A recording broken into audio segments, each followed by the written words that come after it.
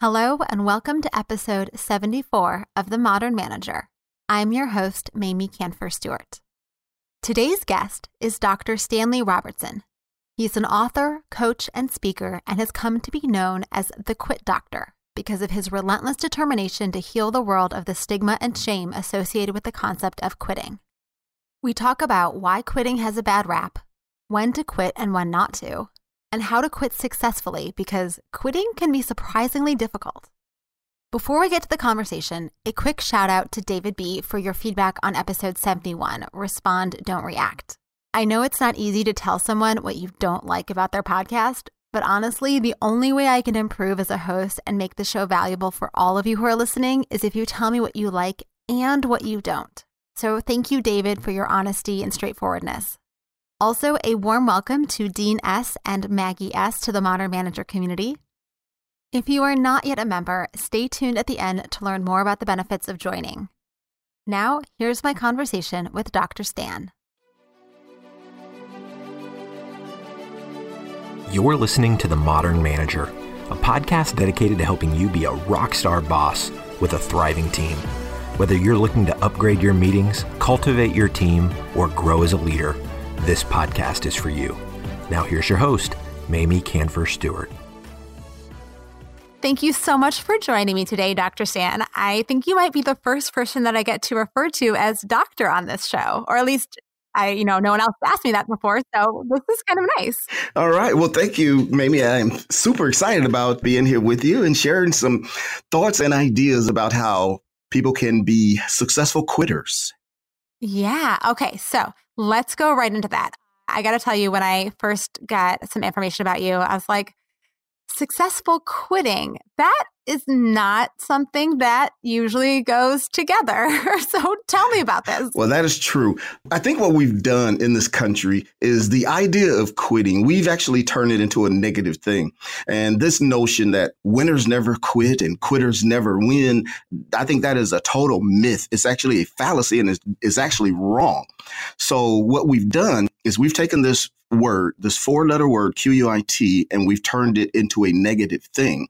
Now, I say that quitting is actually a necessary ingredient to success. So if you're going to be a successful manager, entrepreneur, if you're going to be in a successful relationship, you have to master the ability to quit. In other words, you've got to know when to give up things that don't work and re-engage your efforts to things that do.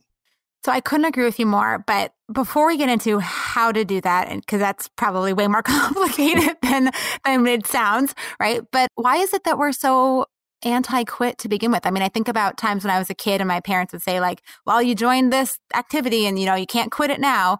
Like, is it just ingrained in us from the time we're babies? That is an excellent question. I don't think it's ingrained in us from the time we're babies. I think what we have done as a society is we've actually given a negative connotation to the word. So the thing that prevents us most often from quitting things is the idea that quit is a negative. In other words, if you quit, you are synonymous with a loser. So quitting and loser. If I want to insult you and I call you a quitter, then you get mad because we've turned the word into a negative thing. Now, what they've done is they've done some studies on this idea of quitting. And this is a second reason. So two reasons. The first reason why we're very reluctant to quit is because of the stigma attached to the idea of quitting. And no one wants to be labeled a, quote, quitter. The second reason that we are very reluctant to quitting is more of a scientific reason. So they did a study, and in this study, it's called the jigsaw puzzle study. In the jigsaw puzzle study, they took two groups of people. The first group, they gave a jigsaw puzzle and they said, complete this puzzle. The second group, they gave the same puzzle and they said, complete the puzzle, except they interrupted the second group and would not allow them to complete the puzzle. What they found in the study is that the group who was not allowed to complete the puzzle, they thought about that puzzle twice as much as the group who did finish the puzzle. So in other words, the group who finished the puzzle, they did it, they completed, they went on about their day, they were happy. The group who did not complete the puzzle, they kept thinking about the fact that they weren't able to complete this puzzle. So the conclusion is that our brains are hardwired for completion. In other words, if you are doing something and you cannot complete the thing that you're doing, our brain wants to finish. Our brain wants to complete it. So this is another thing that prevents us from giving up things that are not working, because it doesn't matter. Even if the thing is a disaster, even if you're working a job you hate, if you're in a relationship that is very bad, we are very reluctant to give it up because our brain keeps going back to that thing because we didn't finish. That resonates so much with me on so many levels. Like on the actual jigsaw puzzle thing, I do puzzles every summer with my family, and we are up until wee hours of the night trying to finish it because you need to. And then also, you're the bigger picture concept of, right, when something's on your mind and it's not incomplete and you just keep thinking it over and over and over. And I am definitely guilty of that. So that's the second reason why we are very reluctant to quit. So when you put those two things together, the idea that I've come up with this new term and I call it quit shaming. You've heard of fat shaming. Well, I've come up with this notion of quit shaming. And that is that people will make fun of you. People will disrespect you. People will say negative things about you because you quit something. And we should not do that.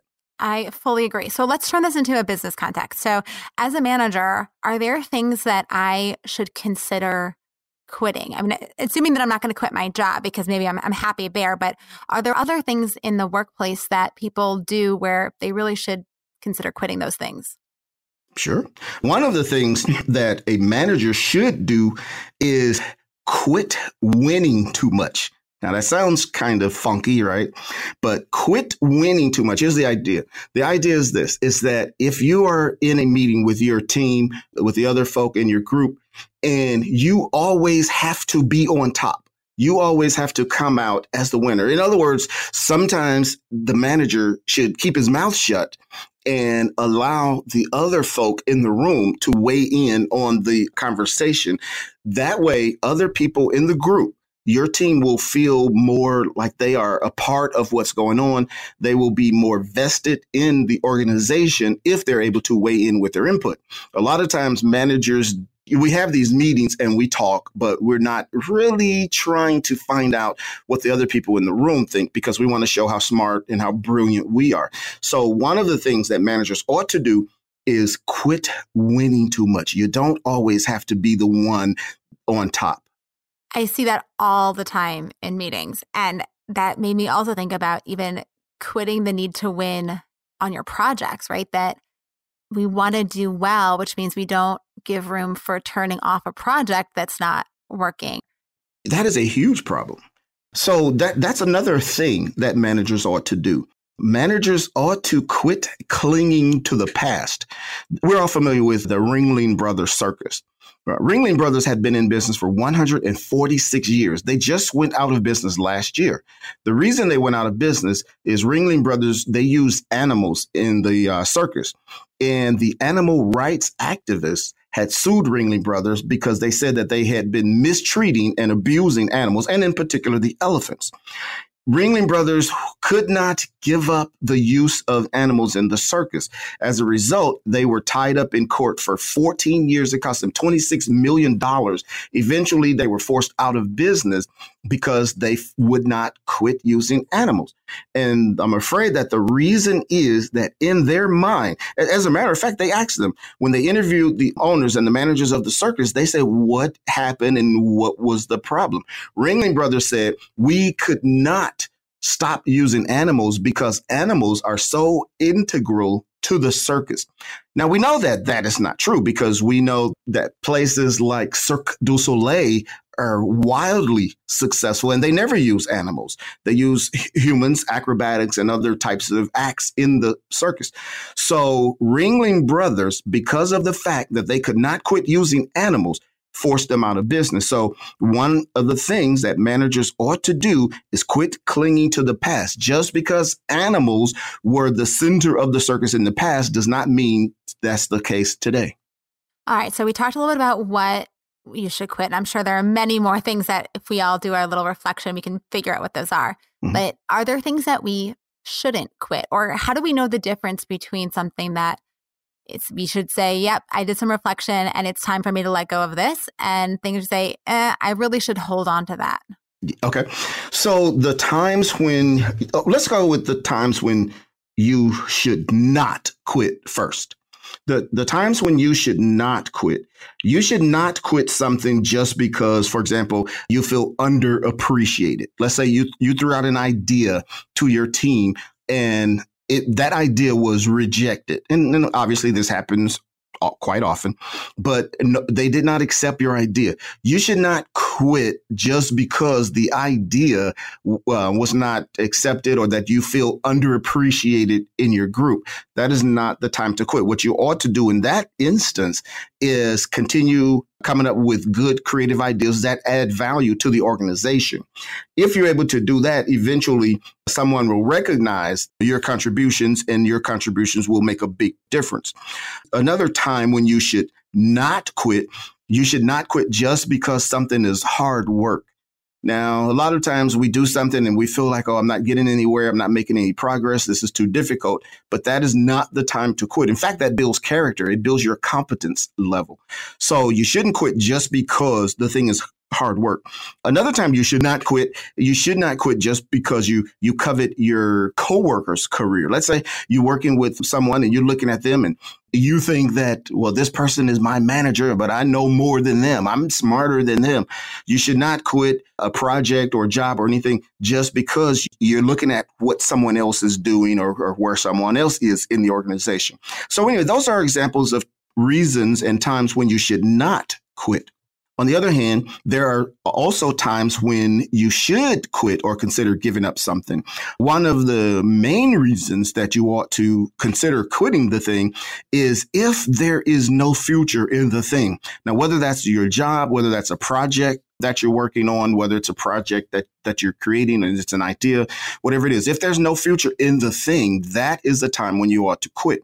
A lot of companies have sunk and went under because the leaders, the managers have not recognized there's no future in this technology, in this product, in this organization itself.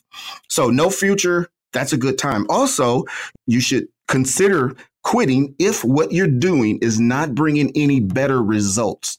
So that means that if you're working on something and everything is going properly with the project or whatever it is that you're doing, but you are not getting any ROI, well, that's a good time when you should think about giving up that particular thing and switching to something else.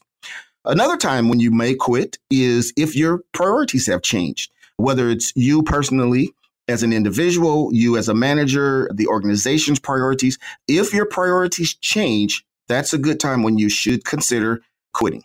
Obviously, there's a list of things, but those are some of the few. Yeah, those all make a lot of sense. And I'm like listening and going, like in the back of my mind, I'm running through all of the things that I do that I'm like, is that still a good thing to do? Is that still a good thing to do? So if I actually wanted to do that kind of process and think about, all right, what are the things that I'm doing and should I quit them or not, using some of the criteria just outlined around, do I want to quit because it's hard, or do I want to quit because I'm, frustrated by a coworker who's doing something, or do I want to quit because there's no future or I'm not getting the return I expect? What questions should I be asking myself? Is there a process to help me go through to figure out some of those answers? Yeah. Okay. So that kind of brings up two things. One of the things is I have developed this 4-step process, but the 4-step process is something that you ought to go through. And then there's other things that you ought to do in terms of success. If you want to be successful, there are some things that you ought to do as an individual, as a manager. So, and we could talk about either one of those, maybe some of the things that you ought to do, or the 4-step process, which is an overall process on how to quit things and still be successful as a result. All right, let's start with the 4-step process and see how much time we have for the others. Sure. So the 4-step process, I've read every book that I could find on the subject of quitting. And I have also read every study that I could get my hands on in every theory. And what I've done is I've developed this 4-step process, which is it boils down all of that information into 4 simple steps. And I use the word QUIT as an acronym. So QUIT to describe the 4 steps. The first step, which is the Q, it stands for quit quickly. Quit quickly. And by quitting quickly, that means that you as a manager, as a leader, should recognize when something is not working as fast as you can. As soon as you understand, as soon as you recognize that thing is no longer viable, you should consider giving it up immediately. The most successful people and the most successful organizations recognize when things are not working. They quit fast and they quit often. In other words, they're not lingering on something that is not productive. So that's the cue. That little nugget right there is so powerful. I know so many people that I coach will have an employee on their team who is just not working. It's not working out. It's not working out no matter what they seem to do. And they don't want to just let this person go. They, we all have emotional baggage when it comes to hiring and firing. But the idea that you got to just move quickly when you know it's not working. You've tried everything you can. It's just not happening. Like you got to quit it, right? You got to jump and do it quickly. Yeah, you've got to. And I think that's one of the biggest problems that we face is eventually you will quit. If something is not working, eventually you are going to quit because you're going to be forced to quit. You're going to run out of resources. You're going to run out of time. You're going to run into other walls. So eventually you're going to quit. The idea is to recognize that it's not working and make a purposeful decision to quit instead of being forced to quit. If you make a purposeful decision, then you can reestablish your efforts. You can switch gears on purpose instead of being forced to do it, because then that becomes a disaster. But the most successful people understand that, and they do not hesitate to quit things that are not working for them. All right. What about the next letter? The next letter is the U. U is to understand the negative emotions. So one of the things, which we talked about this a little bit already, that one of the things that prevent us from quitting is the negative stigma, the emotional baggage attached to the idea of quitting.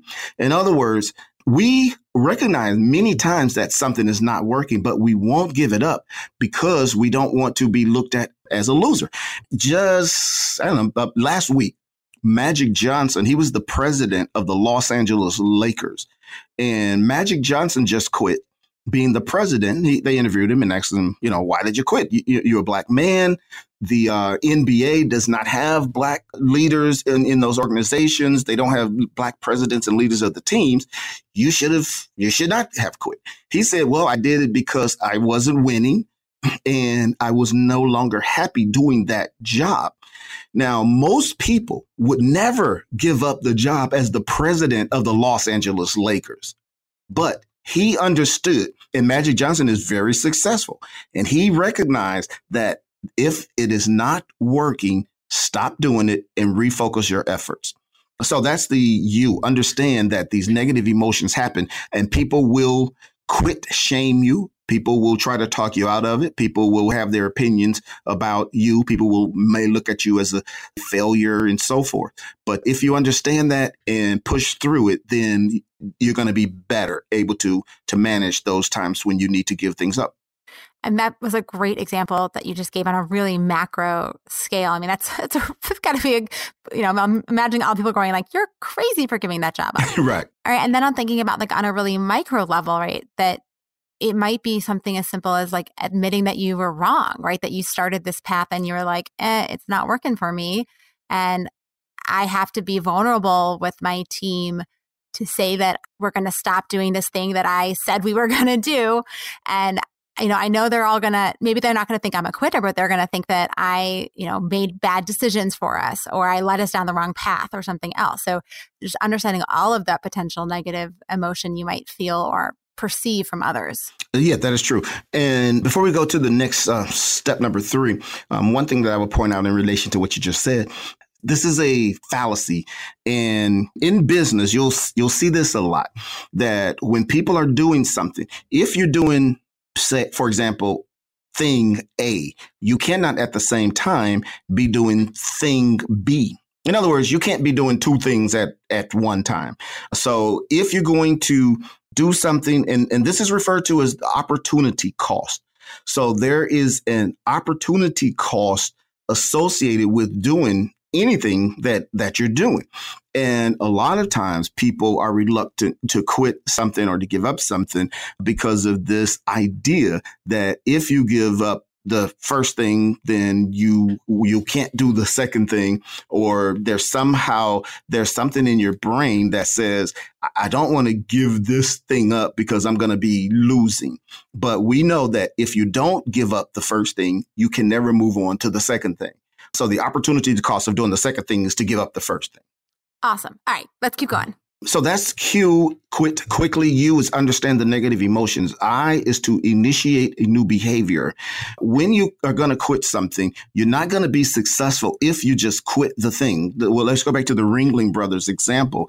They should have quit using animals because it was no longer viable for the circus to use the animals in their acts. But they should not have just stopped. They should have initiated something else. Again, like Cirque du Soleil or some of the other more acrobatic acts. That's what they should have incorporated. And we've seen this over and over with things like I don't know if you remember, you may be too young for Blockbuster Video, but back when Blockbuster Video was very powerful organization and they were using the VHS and the videotapes. Well, we know that that's long gone. Well, if they had quit using the videotapes, they should have recognized, stop doing it. This is not the future of technology. And once they stopped, they should have then initiated something new like DVD or streaming, for example, for their movies. So the I is to initiate a new behavior, because once you give up the thing that's not working for you, you have to replace it. You have to be innovative and come up with something else that's going to replace the thing that you just gave up. So that's the I, initiate a new behavior. It's funny because as you're saying that, I can't help but think about my children and how whenever I want them to stop doing something, the best form to get them to stop is often to like give them something else to do, right? Like when you have to give something up and you feel that sense of loss, right? Replace it with something else that is working and that feels better and has a brighter future makes so much sense. Well, yeah, and that does not only work for your children, it works for adults as well, because if you are a manager, if you are a staff employee in an organization, if you come to your manager or the owner or whoever you report to, and you are presenting something and you say to that person, this is not working, we should stop doing this. Well, what's the first thing they're going to ask you? Okay, what's your solution? You brought me a problem. Now what's your solution? Give me something. Don't just bring me a problem. So initiating a new behavior just says that once you determine that you need to abandon a particular course of action, then you need to put some brain power to figuring out what it is that you need to replace that with. Because you're right, that's going to make that go over much better with the manager or whoever you're presenting the ideas to. Awesome. All right. Final letter, T. T. So the T is to transform your behavior. So after you have made the decision to quit something, you push through those negative emotions, and then you've initiated those new goals. You've come up with something to replace the thing that you've given up. You then need to transform your behavior, because you cannot continue doing the same thing that you were doing prior to the new activity. So in other words, if you're going to do something different, you have to create some different mindsets. You may have to learn a new skill. You may have to enlist some new team members or whatever you need to do. But the bottom line is you have to change your behavior from what you were doing before, because it should be fairly obvious that whatever you were doing before wasn't getting you where you want to be. So you do have to adjust your behavior after you give up the thing and pick up the new activity.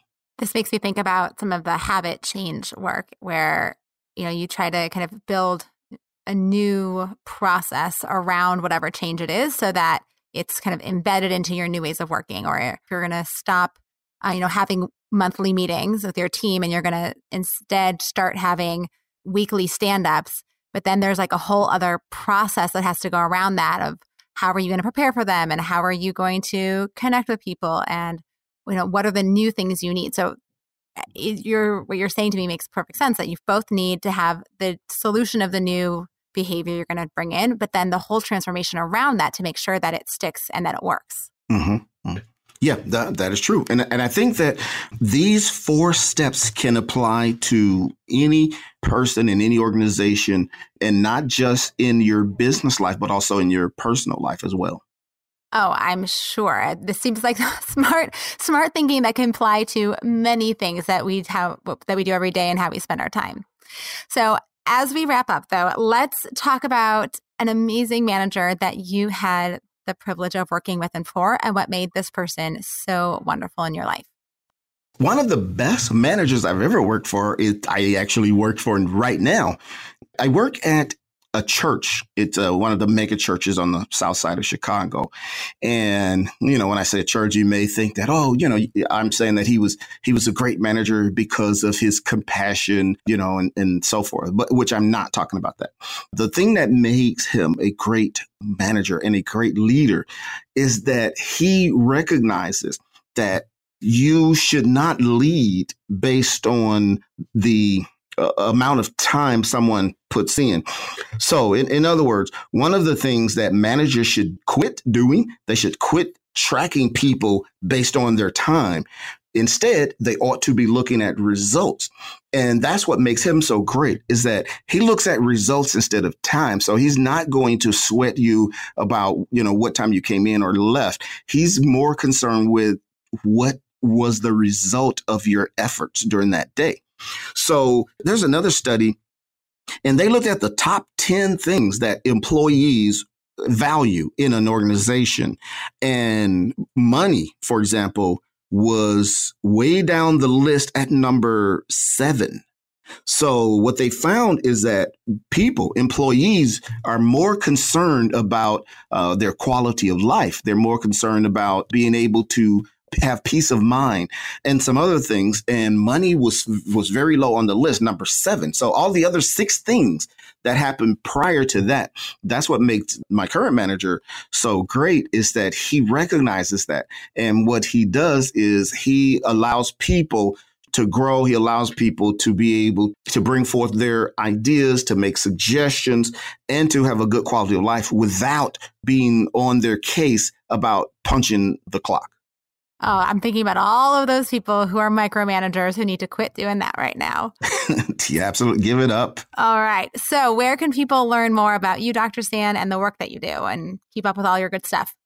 Yeah. So my book is called Quit, The Last Principle of Success. It can be picked up on Amazon or any other online bookseller. But they can also find out about me at my website, which is thequitdoctor.com.